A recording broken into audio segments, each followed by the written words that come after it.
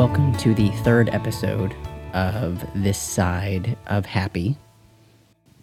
I am Jeremy, your host, and if you've been listening for the past couple of episodes, I really want to express my gratitude. It really means a lot that you take time to maybe see if you can learn something, see if there's anything of value in what I have to say.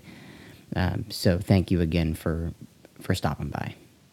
I'd like to stress, just like I have the past few episodes, the importance of navigating your mental health.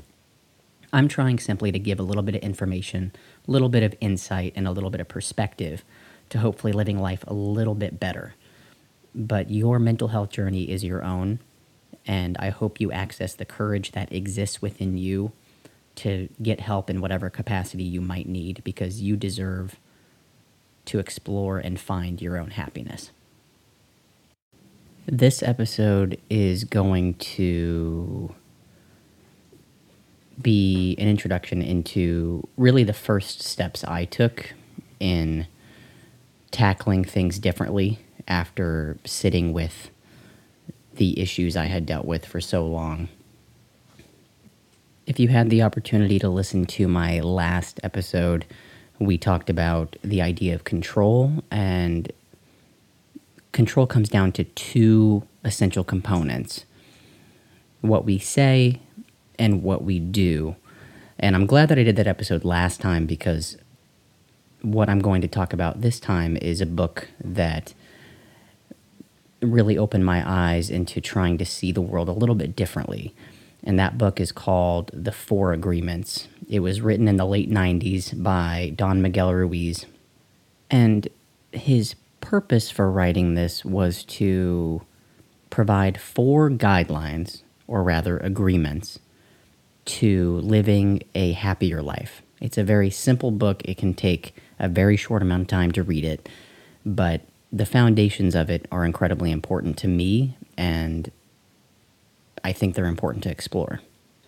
The best part about this book that really resonated with me is you can start doing any of this immediately. You can begin doing this today, right now, at any point that you choose, and it will help. It helped me. It's helped millions of other people, and I think it's an incredibly important piece of literature, especially if you're trying to live life a little more happily, if you're trying to live life a little bit better than you might be now, just trying to improve. This book, I believe, is a great introduction into doing that. So the 4 agreements all tie into each other fairly well, but I'll start with the first one that really is a reflection of what I talked about last time, which is that we control what we do and we control what we say.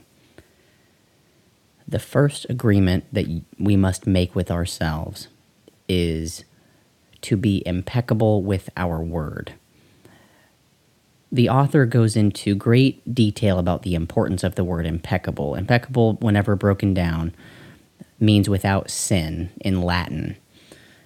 Now, we don't need to approach this literally in the sense that we're talking about any sort of religious tenet or doctrine, but rather the words we put out there must be concrete. They must be a reflection of who we are.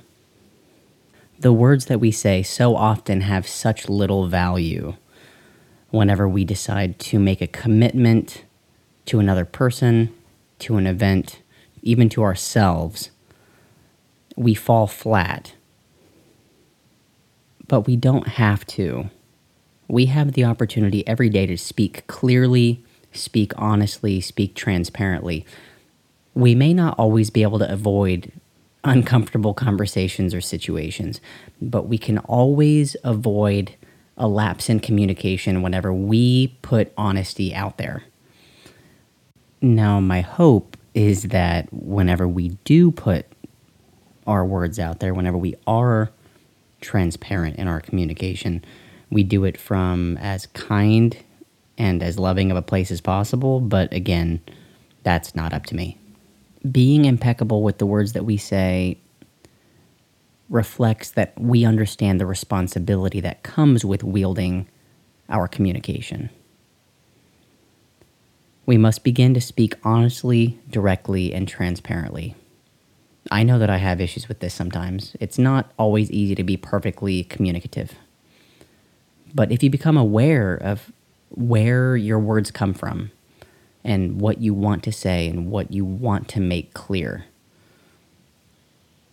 you'll know that you did your part. And again, that's one of the only things that we have control over. One of the two things we truly have control over is our word and our actions. When our words align with our actions, we are as close to being without sin as possible.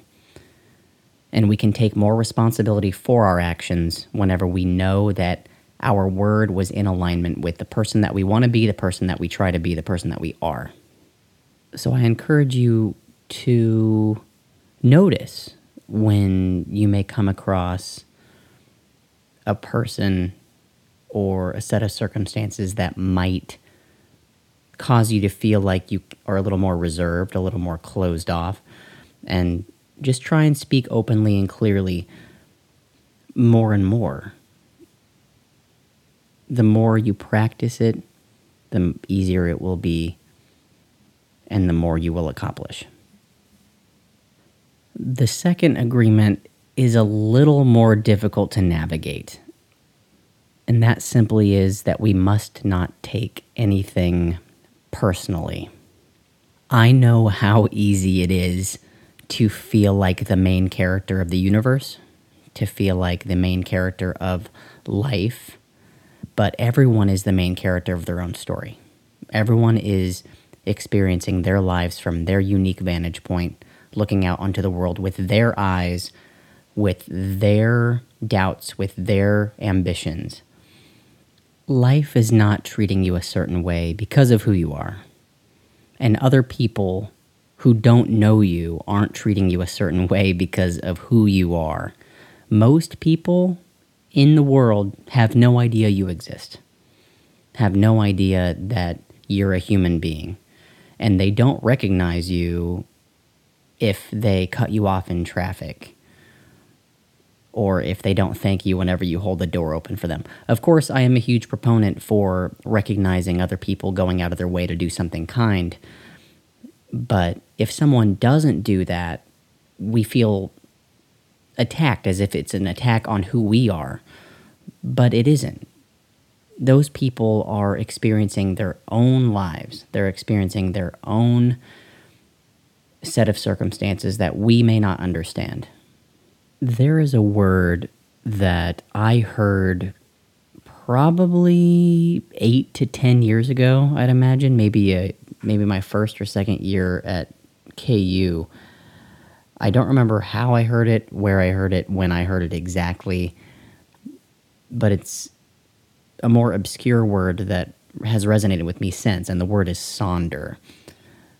The word simply is the feeling that you get whenever you look at another individual and realize that their life is as deep and as complex, as confusing, as complicated as yours. We see faces in a crowd and they all blend together, but each person has a unique life, a unique set of how they see the world, and we must not take that away from them, and we must not let anyone take that away from us either. When we decide not to take things personally, we decide that we know who we are, and we know what we stand for, we know how we want to interact with the world around us.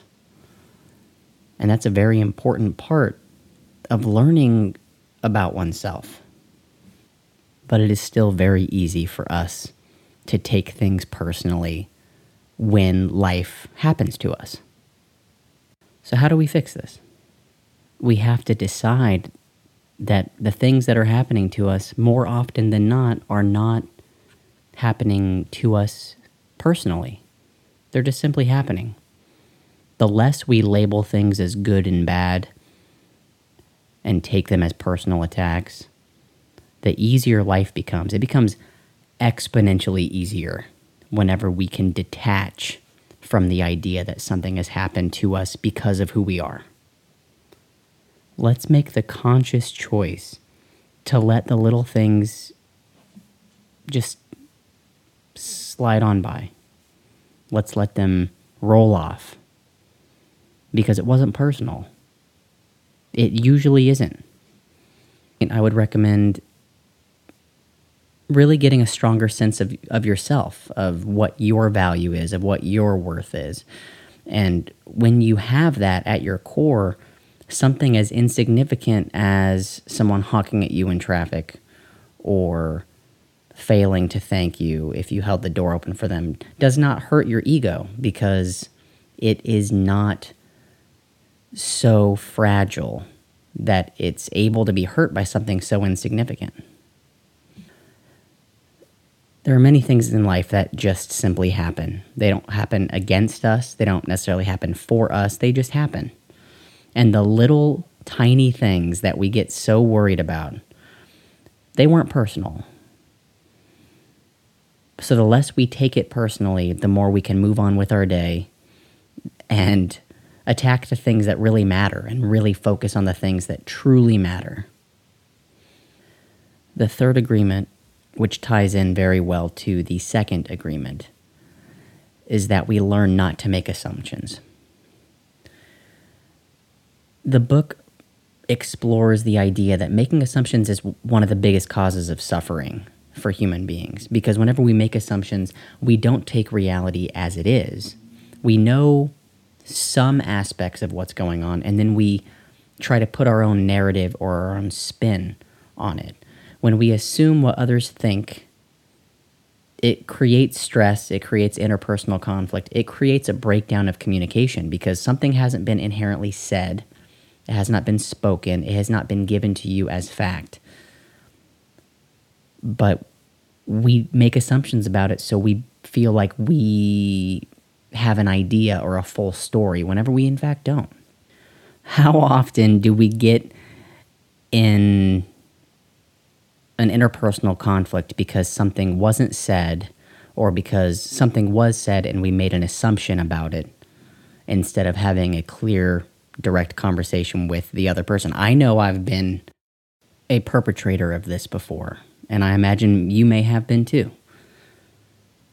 When we make assumptions, it does lead to suffering, guaranteed, because it puts us in a position where we listen to a narrative in our head that's inherently not true, at least not factually guaranteed to be true. It may be rooted in some form of truth, but it is not the truth. So the more we can avoid making assumptions, the more we can avoid true suffering, because we have accepted reality as it is. We do not impose our own narrative onto it. We do not try to get additional sides of the story without having those sides of the story. We accept it as it is. And this, of course, as I mentioned last time, is a key component to happiness. Accepting reality as it is happiness. And this will lead me into the final component of the 4 agreements, which ties in very well to the other 3 because it can be applied to each of these. The 4th agreement is always do your best. Do your best with how you speak your word. Do your best with not taking things personally. Do your best with not making any assumptions. When we put in 100% of what we can give, even when things don't work out, we can live as close to regret-free as possible. There's no guarantee we'll live without regret. But when we live within the 4 agreements, we know that we do everything we can to live as close to reality as possible, as close to truthfulness. If you're only able to implement one of these agreements, I would recommend implementing the last one. Doing our best is the key part of knowing our potential, We can never guarantee outcomes. We can never guarantee success or failure. But we can guarantee that if we give 100% to whatever capacity we may have, we know that we did everything we could with the power that we had. So let's practice this. Let's practice putting our word out there impeccably. Let's practice not taking things personally, especially the little things that truly don't matter in the whole scheme of our lives. Let's practice not assuming what another person may be going through, why another person does the things that they do. And let's practice doing our best. Our best is never going to be what we think it is. It's going to be beyond what we can imagine. If we access that part of ourselves every day and do all 4 of these agreements in our day-to-day, we will be happier. That is a guarantee. We bring our mind back to what we can control, our word and our actions.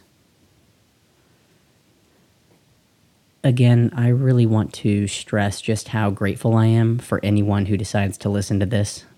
I don't do this for any other reason than to challenge myself, to get out of my comfort zone a little bit, and to put a little bit of perspective out there that may help people. It may help one person, it may help 10, it may help 20, I have no idea. But to me, that doesn't matter. It doesn't matter if the reach is far, because that's out of my control. All I know is I come on here, I speak truthfully about the things that I believe. I don't make assumptions about how things will go. And if this doesn't resonate with people, I won't take that personally, because I can't please everyone. But I will do my best with this because it matters to me. So I challenge you to find something that maybe you've been interested in doing, something you've been interested in pursuing, and pursue it 100%. Whenever you are in that pursuit, be in it 100%. Do it, do your best. Do it to whatever capacity you can. And detach yourself from the outcome. Detach yourself from how it may resonate with people, how good you are at it. Sucking at something is the first step to being kind of good at something. And if you do your best whenever you suck at it, every time, you will get better. It takes time and effort. Life is time and life is effort. So I implore you to try to abide by these agreements, if you can. And I ask you to do your best with everything that you do. My next episode, I don't have written yet, but I'd like to focus on the mentality of being a human being and how everything that we perceive and everything that we experience is mental. So that'll be all I'll really say about that right now. But again, if you take something from this, that is amazing. If not, that's okay. But I greatly appreciate you giving me the chance. And I hope that if you aren't happy, that you find a way toward it. Thanks again, and I will talk to you next time.